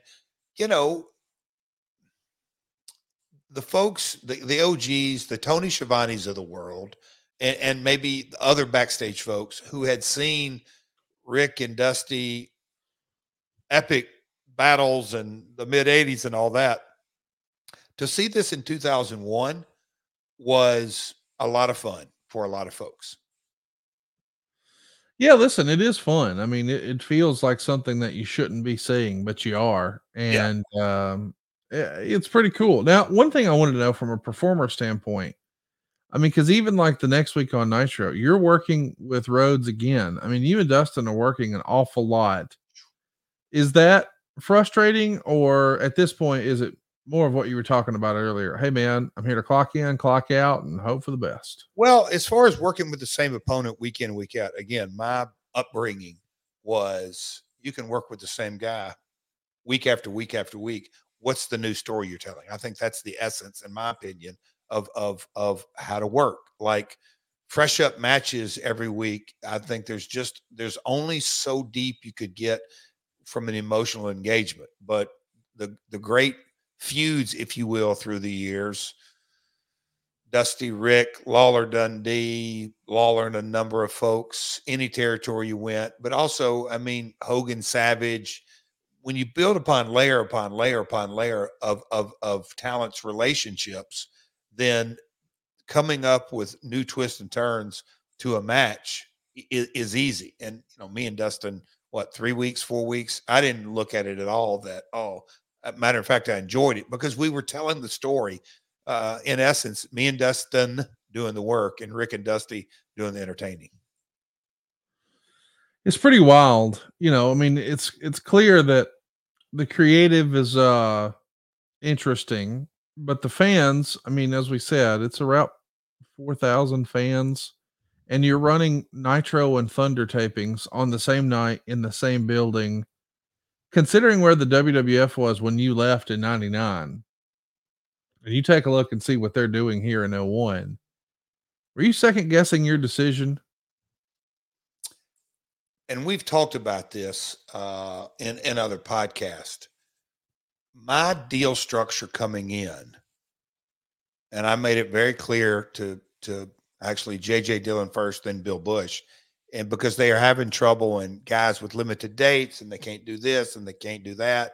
I had just come obviously from the WWF. I was really clear. Saddle me up, load me up. I want to work as many dates as I possibly can and do all that I can. And so my date was built with an upside. I was incentivized to work more dates. By this point, they had essentially cut out almost all house shows. And then when they doubled up Nitro and Thunder, I was just like, you've got to be kidding me. Right. And it was, on the one hand, I'm like, this is a royal screw job to my deal. And then on the other hand, I'm thinking, my God, I hope there's new ownership, because I was, mid-30s at the time. Physically, I could wrestle 7 nights a week. I was just ready to go. I knew I could. I didn't know exactly where I was going to fit in, Conrad, but I knew I could figure out some spot in all of that, because I was ready to work. And that was, DDP loved to work and came to work, but there was a lot of dissension and unhappiness and just coming and check cashing and all that. But did I regret? No, because the reason being, and we've gone in super detail on this, I knew exactly. Now, look, Vince came in at the 11th hour and all that, but I kind of knew how things were. And, I wasn't on JR's team at that time, by not even remotely close. Let's talk about the main event of the Observer here from the Thunder from the 14th of March. The main event is Jarrett and Rick Steiner over DDP and Rhodes. Building was totally empty at this point. There was a ref bump. Flair did a run in, got bounced around, allowing Jarrett to hit Rhodes with his guitar for the pin. Everyone from the locker room ran out, thereby violating the rule enacted to explain the logic of nobody helping DDP on Nitro, and the heels wound up running off. And now we're here. The final pay-per-view from WCW. Meltzer would say the biggest story backstage involved Luger and Bagwell, who may have greatly hurt whatever slim chances and virtually no chance of being picked up by the WWF with their reaction to being asked to put over Palumbo and O'Haire. Both complained loudly about it to the point most wrestlers thought they were being babies, and the way they stormed out of the building after the meeting to go to the gym made a lot of people think they weren't going to come back. And, I do want to ask Jeff about that. But before I do, I want to remind you that we've got a brand new affiliate partnership with Fanatics, the world's largest collection of officially licensed fan gear. It's an easy way to support your favorite podcast. Shop for your favorite players and teams by using our special URL, shopsportsmerch.com. That's shopsportsmerch.com. Or if you're watching along with us over on YouTube, what are you waiting for? Hit that QR code that's up on the screen right now, and it'll take you right to the website. That's shopsportsmerch.com, or you can check out the description for today's episode. We'll have the link there. But this is where you can shop for confidence with your favorite jerseys, caps, shirts, jackets, hoodies, everything you enjoy with Fanatics. Yes, everything. You can actually go ahead and support our show when you buy through shopsportsmerch.com. Same great pricing, same great products. It just helps our show. So if you haven't already, check out shopsportsmerch.com. And I want to talk to you about saving money over at savewithconrad.com. I'm routinely helping our podcast listeners get out of credit card debt. I just saw a report a couple of weeks ago. America has more credit card debt than ever before, over $1 trillion in credit card debt. And if you're feeling stuck making minimum payments and it feels like you're never going to pay that thing off, we can help at savewithconrad.com. How's this for starters? No house payments for 2 months. If you haven't already, you won't have to make your March or your April payment. You're done until May 1st. And come May 1st, you're going to have a cheaper monthly payment. Now, how do we do that? Well, we take a look at your short-term and your long-term goals. If you'd like to pocket that house payment money for a couple of months, check, no problem. Wouldn't it be nice to get rid of that credit card debt and stop paying 28 or 31% or some other crazy amount of interest? Absolutely. Done, no problem. And now we could go ahead and pay the house off faster. That's something maybe you hadn't thought about before. But we're actually helping a lot of our listeners take their 30-year loan and pay it off in half the time. Not only do you get a better interest rate when you reduce the term, but if you knock out all the credit card payments you've been paying, you're probably spending it either way. I think, hey man, once you owe it, it's up to you how to pay it back. Doesn't it make sense to get the greatest tax deduction? See, the interest you pay on a mortgage is tax deductible, but the interest you pay on a credit card is not. Not only that, you can do better than 28 or 31% interest, and that's where we come in. We can help you consolidate all of that into one monthly payment. And guys, you don't need perfect credit. I mean it. Even if you had a bankruptcy 2 years ago, we can still help you. As a matter of fact, we've helped people who were in active bankruptcy. Routinely, we help people who were told no at their bank or credit union. If you're in a mobile home, if you have a credit score in the 500s or the low 600s, or maybe you need a government loan. A lot of these credit unions don't have access to the loans that we do. And there's programs out there, even for first-time home buyers. We have down payment assistance programs where you can still buy a house with no money down. So what are you waiting for? You've got a friend in the mortgage business. That's me. Drop me an email, conrad@savewithconrad.com, or give me a call toll free at 888-425-0105, or just find out for yourself how much money you can save for free at savewithconrad.com. So, Jeff, Lex Luger and Buff Bagwell walking out over refusing to do a job to Palumbo and O'Haire. What do you remember of that? Was this a big chatter backstage like it's made in the Observer? Well, again, a little fuzzy of memory, but this is what I do recall thinking, well, hold on a minute. Lex and Buff, and they were both... And heck, even for me, I wasn't in the right headspace, probably in so many ways. But I thought that they were, we'll say, figured in to new ownership on some level. Lex especially had been the jump and on the first Nitro and the run that he had and everything and looked phenomenal. And but it surprised me. I'm like, really? They're not wanting to do a job. Like I didn't get, it surprised me. It surprised me they took a hard stance. And then it surprised me how they kind of did the cop out or the just how they ended up working that. It just surprised me. I'm like, really, guys? It's a tag. You can figure something out where you can beat yourselves. But well, that's what they wound up doing. I mean, Meltzer would say the match itself was booked for 8 minutes. It's supposed to be a hair-pinning Luger with the Shanton bomb clean in the middle.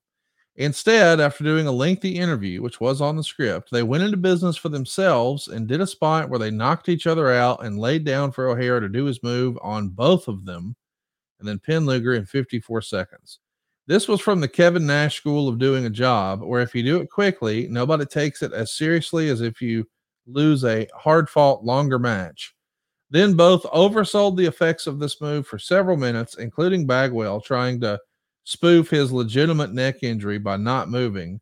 Both men laid in the ring motionless while people at home were watching a video package building up the Cat versus Canyon match, almost doing a caricature of being paralyzed, which came off to the fans live as a blatant exposure of the business. And then when the cameras were back on, Bagwell moved, teasing a reoccurrence of his famous neck injury. Most of the wrestlers and virtually all of the agents were furious. Is this the way you remember it? Them just playing grab ass and people getting pretty pissed off about it? Yeah, I wasn't totally dialed into it, but I knew that they did I'll call it the nonsense. I didn't know the agents were pissed off, but I can only imagine. But it still just kind of surprised me that at this stage that we knew this was like getting down to something was going to happen on some level. Like nobody could have ever dreamed that overnight WCW just be taken off the air, but we knew change was coming. So why upset things, and especially in this kind of situation with O'Hare and Jindrak, super athletic, big guys. It wasn't like it was doink, it was bizarre. It is bizarre. Let's talk about the match. And this has to be a special spot in your wrestling career when you sit down and talk about what a crazy, strange trip it's been for you. Dusty and Dustin in a tag team to take on Ric Flair and Jeff Jarrett, and Ric Flair's wrestling in street clothes. Oh boy. Can we ask that? Huh, what's that? Well, go ahead. I'll let you get to it because I'll sorry I stepped on top of you. I got comments already, but go ahead. Go ahead. It's your show, baby. You know, the biggest letdown was that he didn't wear the robe and all that. Yes. I was. You wanted the full Flair treatment. I wanted the full Flair Dusty treatment. Yes. And the smug and arrogant. And look, at that point, I knew Dusty would be coming out in a pretty much what he came in. That fit him. But I really thought Rick would come out in robe and boots and just everything that went with it. I was so disappointed that he was. I mean, God, he looked like he literally came out of the accountant's social. No, he looked like he was across the street from the hotel at Bahama Breeze eating some black bean soup in his Hawaiian shirt and slacks and just cruised right over. Bingo for bell time. It's unbelievable, but he wrestles this entire match in slacks and a Hawaiian shirt. Tony Schiavone points out, as crazy as this is, that Dusty Rhodes and Ric Flair had never faced each other on a pay-per-view. And I know what you're thinking. Well, no, what about Starrcade 84 and 85? That would be correct. But that's before pay-per-view was a thing. Those were closed circuits. Conrad, that photo that's up right now. Yes. You just quickly look. Who's Rick look like? David? Oh yeah, no doubt. Yeah. Yeah. Side profile. Especially when he's got the haircut like that. That's what I'm saying. The haircut and kind of the outfit, but anyhow, go ahead. Except I don't, I mean, I hate David Flair's guts. Okay. Stacy Keibler. Come on, man. Piss on him forever. Fans are excited to see Dusty in, especially when he's in there with Flair. Meltzer would say Flair and Jarrett did their job to make Dusty look good, bumping for all of his spots. He did the elbow drop on Flair, but Jarrett saved. Dustin pinned Flair with one of the sloppiest inside cradles ever. After the match, Dusty pulled down his pants to reveal what could be called briefs, but not in his case, and gave Jarrett the Rikishi stink face. And I think this is the same pay-per-view where they had been cutting backstage all day during the show, and we saw him eating a platter of burritos. Well, I mean, you got paid American currency for this. Other people are digging ditches and walking tight ropes, and I mean there's people scaling buildings to clean the windows, and here you are having Dusty Rhodes eat burritos and rub his underwear asshole in your face, and that's what you do for a living, Jeff. You have the most interesting job in the world, my friend. Where is this? Jacksonville, if I remember correctly, I think. Well, you never forget a place where you stick your nose where it don't belong. But the people, and look, the context of Rikishi and the stink face and the kiss your ass club. I wish I knew better context on that. But in the arena, Jacksonville, you're right. 5,030 fans are there at the Coliseum. The people, I mean, they ate it up, and that's why I thought it was Jacksonville, but it's Florida. Dusty's super over, going back generations. They absolutely loved it. I mean, so entertaining. And Dusty, everything he did when he got in the ring, he had the people eating out of the palm of his hand. It's just, oh boy, I'll sound like such a.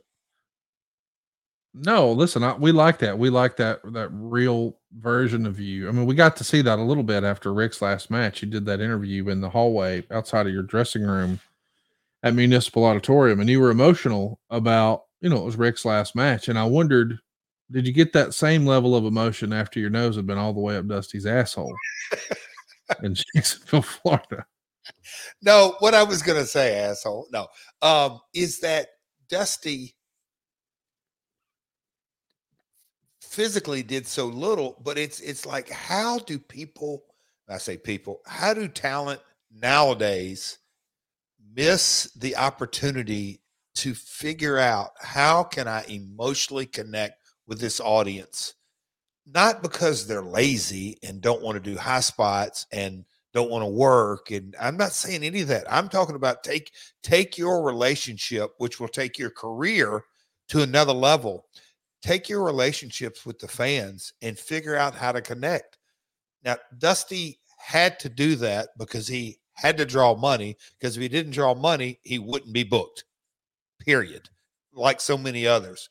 But, at this stage, Dusty is way past. I mean, he did the same bionic elbow. He did all of his stuff, but my gosh, had the people eating out of the palm of his hand, down to, hey, I'm going to pour my drawers down, show my big fat ass in enormous red briefs, and I'm going to entertain them this way. It worked. Classic Dusty, man. Classic. The next episode is a weird episode because it's March 19th.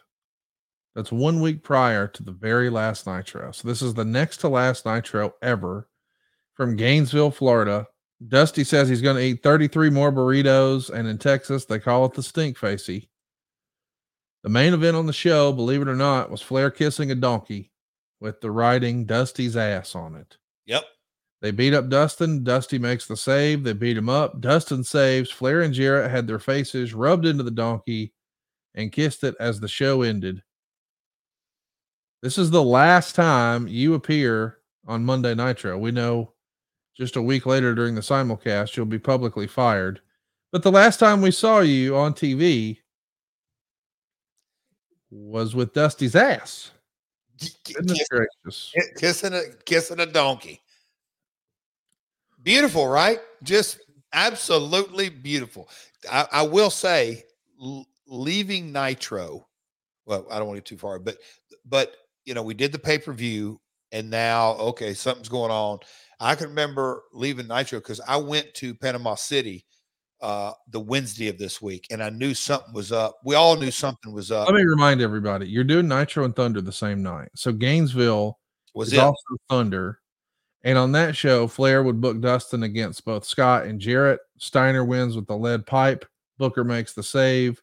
Before the match, Flair was shown laid out in his locker room But that episode of Thunder, just days before the Panama City show, that's your last WCW appearance, which is pretty crazy to think about. I mean, talk about accomplishing a lot. I mean, from October of 99 through March of 01, literally a ton of stuff happened. I mean, if you just run through everything that happened storyline wise and in your career, but Bash at the Beach, becoming the world champion, the reset with Bischoff and Russo, the lawsuit with Hogan and Russo, and Bischoff's going to buy it. No, he's not. I mean, what a crazy stretch there. I mean, it's got to be one of the wilder. I mean, what would you think? 18 months of your career? So back up. Think about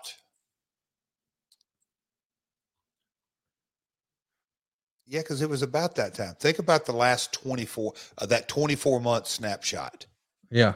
From March 99. Yes, because that's when the China stuff and the IC champion and lack of a better word, Owen passed away in May. So it's end of May. So June of 99 until March 2001. That 22 months, Conrad, was because the China stuff was just unique and groundbreaking, and the character was red hot, and the Moolah guitar shot that got so much talk, and Figure 4 and Cindy Margolis, and then just kind of that WWF deal, and like going to Cleveland, and nobody thought, even including myself up until the last week, you'd kind of jump, and obviously I didn't think I was going the wrong way from a promotional standpoint, but it all worked out. But yeah, so the last 20 months, or this snapshot of this 20 months, was absolutely insane, Conrad. All the different things that went into it were, I'll say this, Conrad, a boatload of podcast material. There's no way we can cover it all. It's pretty remarkable to think how it all comes to an end too. I mean, you've done everything. I mean, along the way, you wrestled with Flair and Dusty, and Jimmy Snuka jumped off the cage on you. You hit Beetlejuice with a guitar. I mean, so much silliness and over the top stuff. But when it's all said and done, it feels like the Magnificent Seven. It's not finalized. I mean, by the time we get to the last Nitro, it's like almost all storylines out the window, and here's one last show. But do you think there could have been a compelling story in here somewhere for the Magnificent Seven? What would you have liked to have seen the payoff be? Or, I mean, is that even worth discussing? Because it feels like 100 years ago at this point. Here's kind of what I've always, I try to like put on the different caps. And from a fan, you just laid out who the Magnificent Seven were. The baby faces, Nash, DDP, Booker. I'm missing a few more, but it's very, very reminiscent of the April of 2000 when Hogan and Bischoff came back, and you had, the New Blood versus the Millionaires Club, or whatever it's called. So what was the angle of the Magnificent Seven? I don't think you can define that right now. Yes, it was quasi control, who had the belts, who didn't have the belts, but we came together as a group. But what was the mission statement when we're writing this chapter of WCW? I think we can talk about who the heels and the babyface were, but what were the stakes? What was the storylines? And where were the payoffs? That's why in a snapshot, me and Rick kissing Dusty's ass, both his own ass and a donkey's ass. It jumps off the page as far as entertainment value, but where the hell did that come from in the Magnificent Seven storyline? It didn't. Tyler wants to know, do you feel the Magnificent Seven was too big of a faction? How many members is too many, or does it vary from group to group? That's an interesting question. What say you, Jeff? Oh, timing is everything. And I think when you kind of go back in time and look at we'll call it the most successful, NWO, Hall, Nash, and Hogan, just those three, very easy to conjure up great memories of that success. Once you get past, really, once you started adding, and no disrespect to anybody, but it started getting watered down to me on the fourth member. Now, look, hindsight's 2020, but certainly the first three are unique. The original Four Horsemen, I think, with the manager JJ, sort of like really DX when you think about New Age Laws, Waltman, Hunter, and then China. There's your five. Yeah. If you count China as part of it. So I think 4 or 5 is probably the right number. I think any past 4 is really stretching it. I mean, 4 and a manager. So 5, you're probably the same thing. Yeah. Tough. I mean, it just is. Do you consider 3 a stable or a faction? I mean, like the Freebirds, is that a faction? I consider it a faction, yeah. I do. Okay. Well, I didn't know, if Excalibur's here, he might say that's actually a trios. Francis wants to know, when did you know that WCW was dying as a brand? Was there like one moment where you're like, oh shit, this is really it? This thing's circling the drain. Well, the progressive disasters of producing non-compelling, I'll call it, bad TV, and not so much the ratings, because the ratings from a comparative standpoint were always not great, but above network average. And I think there's a lesson in all this. The ratings are a barometer, but not the only one. The live event gates, and we've kind of covered that. I think the Chapel Hill, North Carolina one that we covered, from 12 months to 12 months, and how drastically it dropped. But just the decline in attendance, merchandise follows, and now there's so many other barometers. So was there any one point when that I thought WCW was dead? No. To this day, I don't think anybody, and look, Dark Side of the Ring, or maybe there'll be an A&E biography one day, like what really went on behind the scenes was the chess match for Jamie Kellner to say, oh, no, we're just going to shut it down. And we're going to write off the losses, and it's game, set, match. And oh, hey, WWE, here's your library of 20 years or whatever it was for, gosh, Conrad, was it even pennies on the dollar? No, I'm going to say it was less than pennies on the dollar. And it was over. I don't think anybody saw that coming, because I think if they would have really tried to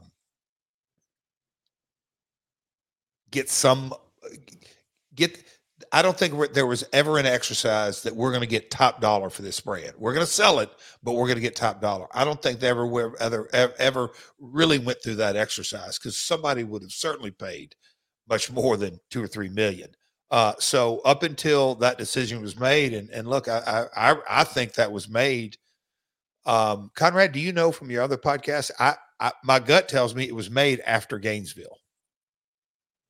Yeah, I think the decision was made during the pay-per-view. I mean, even on the pay-per-view, you heard a message from Eric Bischoff. So I think, we knew what was coming. And that brings up an interesting question. Justin wants to know, do you think some of the guys were perhaps, instead of doing things to help the company, were instead focused on presenting themselves in a way that WWE may hire them? Like, do you think people were already thinking about the next step? Absolutely. Yeah. And that's something that, gosh, Conrad, I just had a thought in my mind because I had it reading the research. Oh, I know. Different ins and outs. My dad being an English major and loved to write and philosophize, and Conrad, I'm sure you're on the other end of some of those phone calls that would go on forever, but he wrote Bob Carter a thesis, and I swear I wish I could find this. One day maybe I will, on the mind of a wrestler and just the ins and outs of the intricacies, that it's just different. It's not all athlete, it's not all entertainment, and it's the mind of a professional wrestler and all the ins and outs and what go with it. But, at its very core, when you go through the curtain and you're performing, yes, you are performing for the crowd that's in attendance and the millions watching around the world. But there's also, as a part of your DNA, you're performing for an audience of who writes the contract. And in this case, they knew their current contract was soon to end. So they were performing for someone that they hope would sign them to the next contract.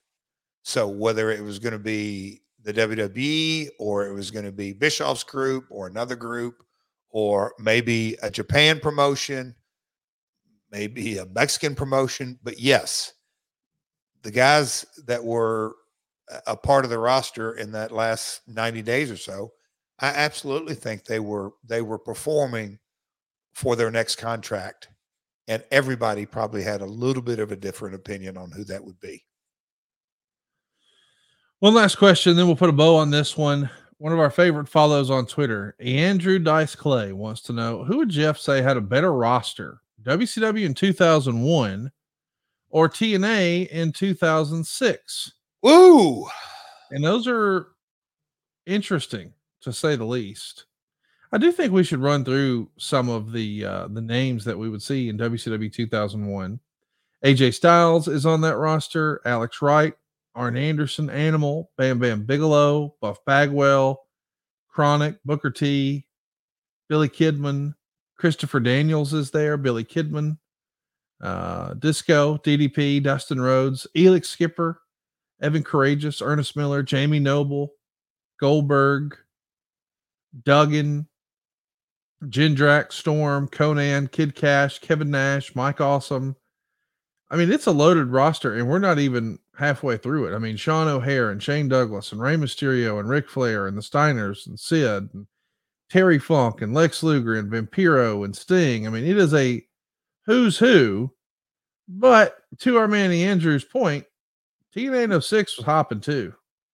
Abyss and AJ Styles and Alex Shelley and BG James and Austin Aries and the Dudleys and Christian Cage and Chris Sabin and Christopher Daniels and so many others. You know, the names that you would expect, like yourself and Jeff Hardy and Jay Lethal and Jerry Lynn. But Kevin Nash is still there. But so are guys like Homicide and Kurt Angle and Conan and Sabu and Sting and Sean Waltman. I mean, it's closer than I thought it might be, but I, as a fan, would still give the edge, name-wise, to WCW 2001. What say you?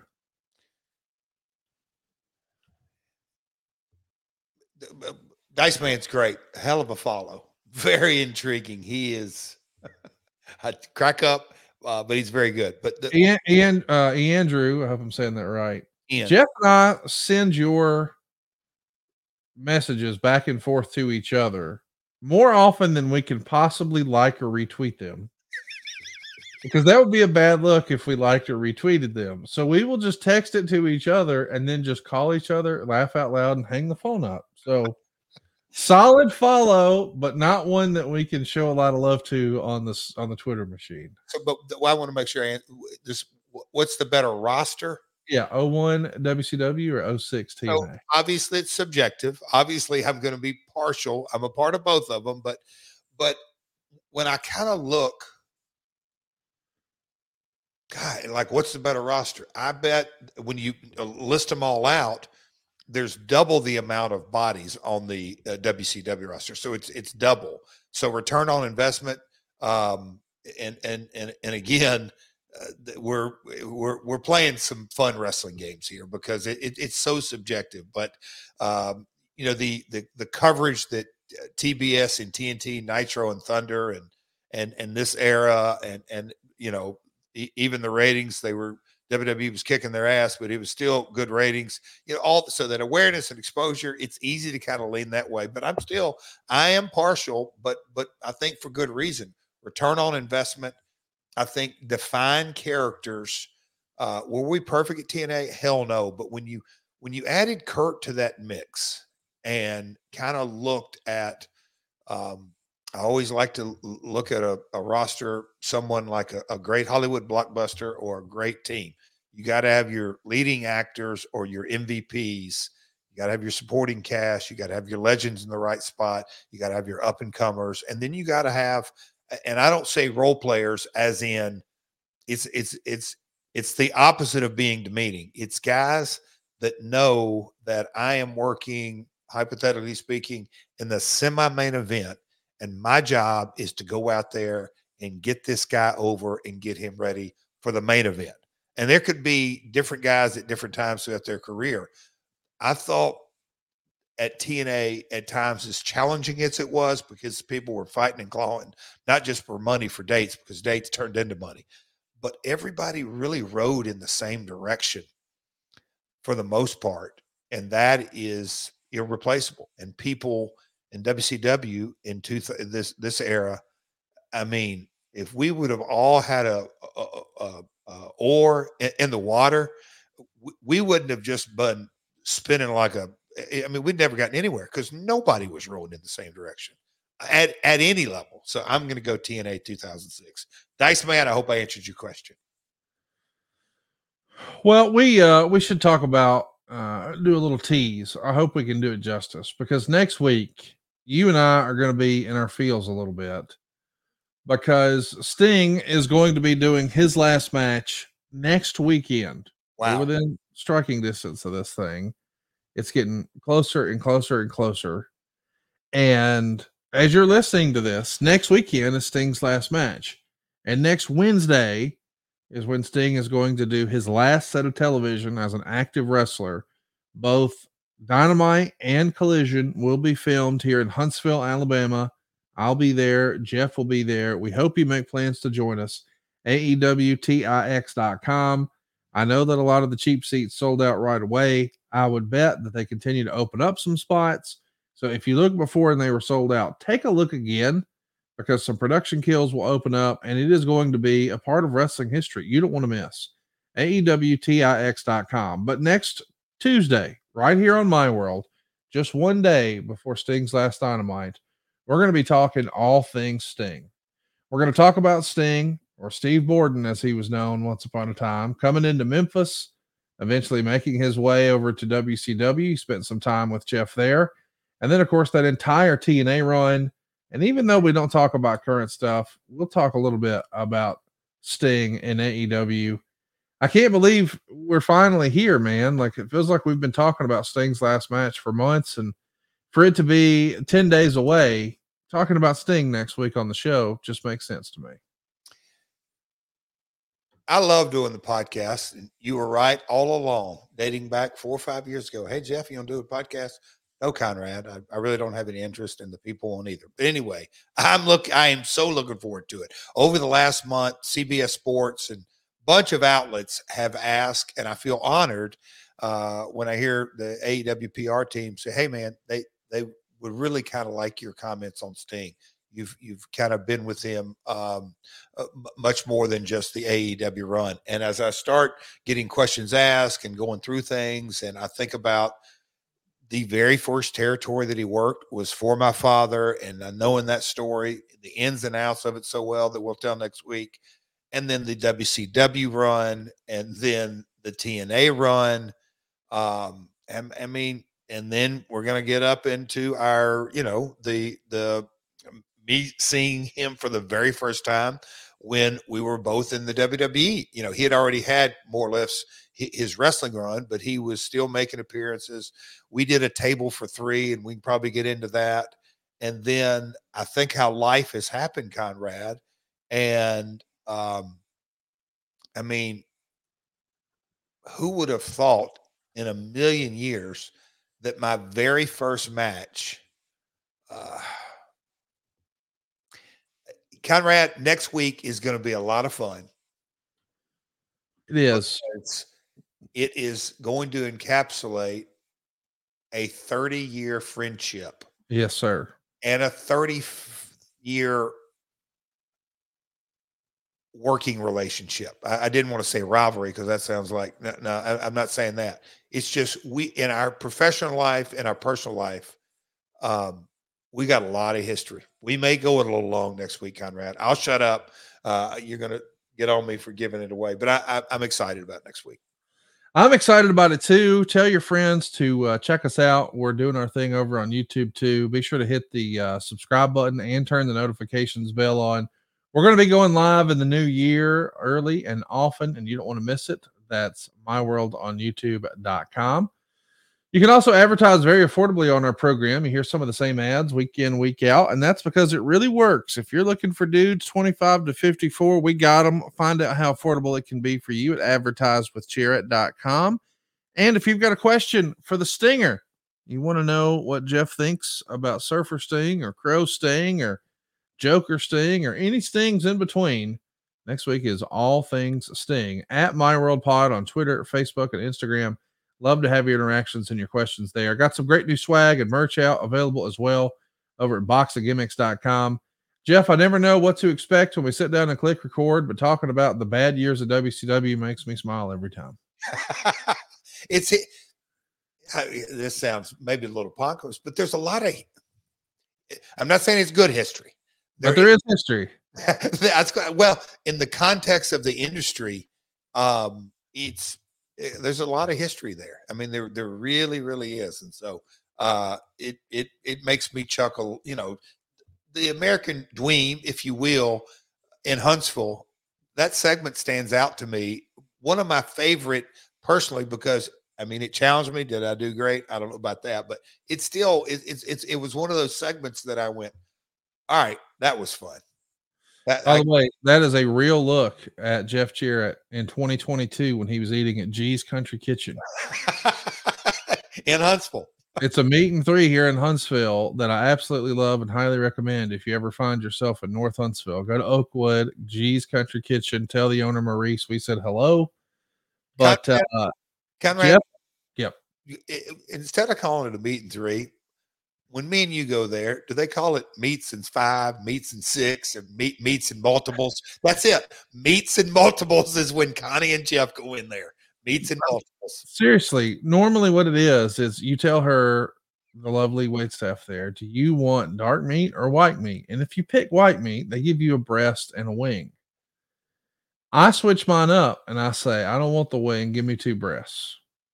And they know that. So Jeff was like, oh, you can do that. So the lady's got her pad. Let me see if I can get a napkin here. She's got her pad ready to go. Okay, baby. Now what did you want? And Jeff goes, 2 breasts, 2 wings, 2 thighs, 2 legs. And she says, damn, you just want the whole chicken? Yes, ma'am, I do. So that photo of you, the Dweem, you know what? Let's go ahead and throw a shirt up now. We're going to have a shirt available this week. boxofgimmicks.com. The American Dweem. And we might even Photoshop a caricature of your face on the KFC logo or something. We're going to have fun with this, but that's a real look. That's a real story. If you ever have a chance to eat a meal with Jeff Jarrett, do it. When he was in town doing media a few weeks ago, I jumped at the chance and I told the waitress, I said, we're going to have 4 place settings, but one guy's going to eat for 3. And she was shocked it wasn't me or Casio. It was the in shade guy. And goodness gracious. All right, boys and girls, that'll do it. We are finished talking about WCW in 2001. We'll never finish talking about Sting. We're going to try our best to do the man justice next week. If you haven't already, try to make plans to join us in Huntsville. It's going to be a celebration, AEWTIX.com. And, of course, the waterworks are going to be there for everybody in Greensboro just a few days later. Handful of tickets remain. They're going to open up some more production kills. I just have that feeling in my bones. But if you can't be there, like I won't be able to be there, I'm not going to miss it on pay-per-view, and you shouldn't either. Revolution coming sooner rather than later. But first, next week, it's Sting. Or I'm sorry, as Tony would say, it's Sting! Right here on My World. Peace. John brings his skewed sense of humor. Jeff brings tips to cut strokes off your next round.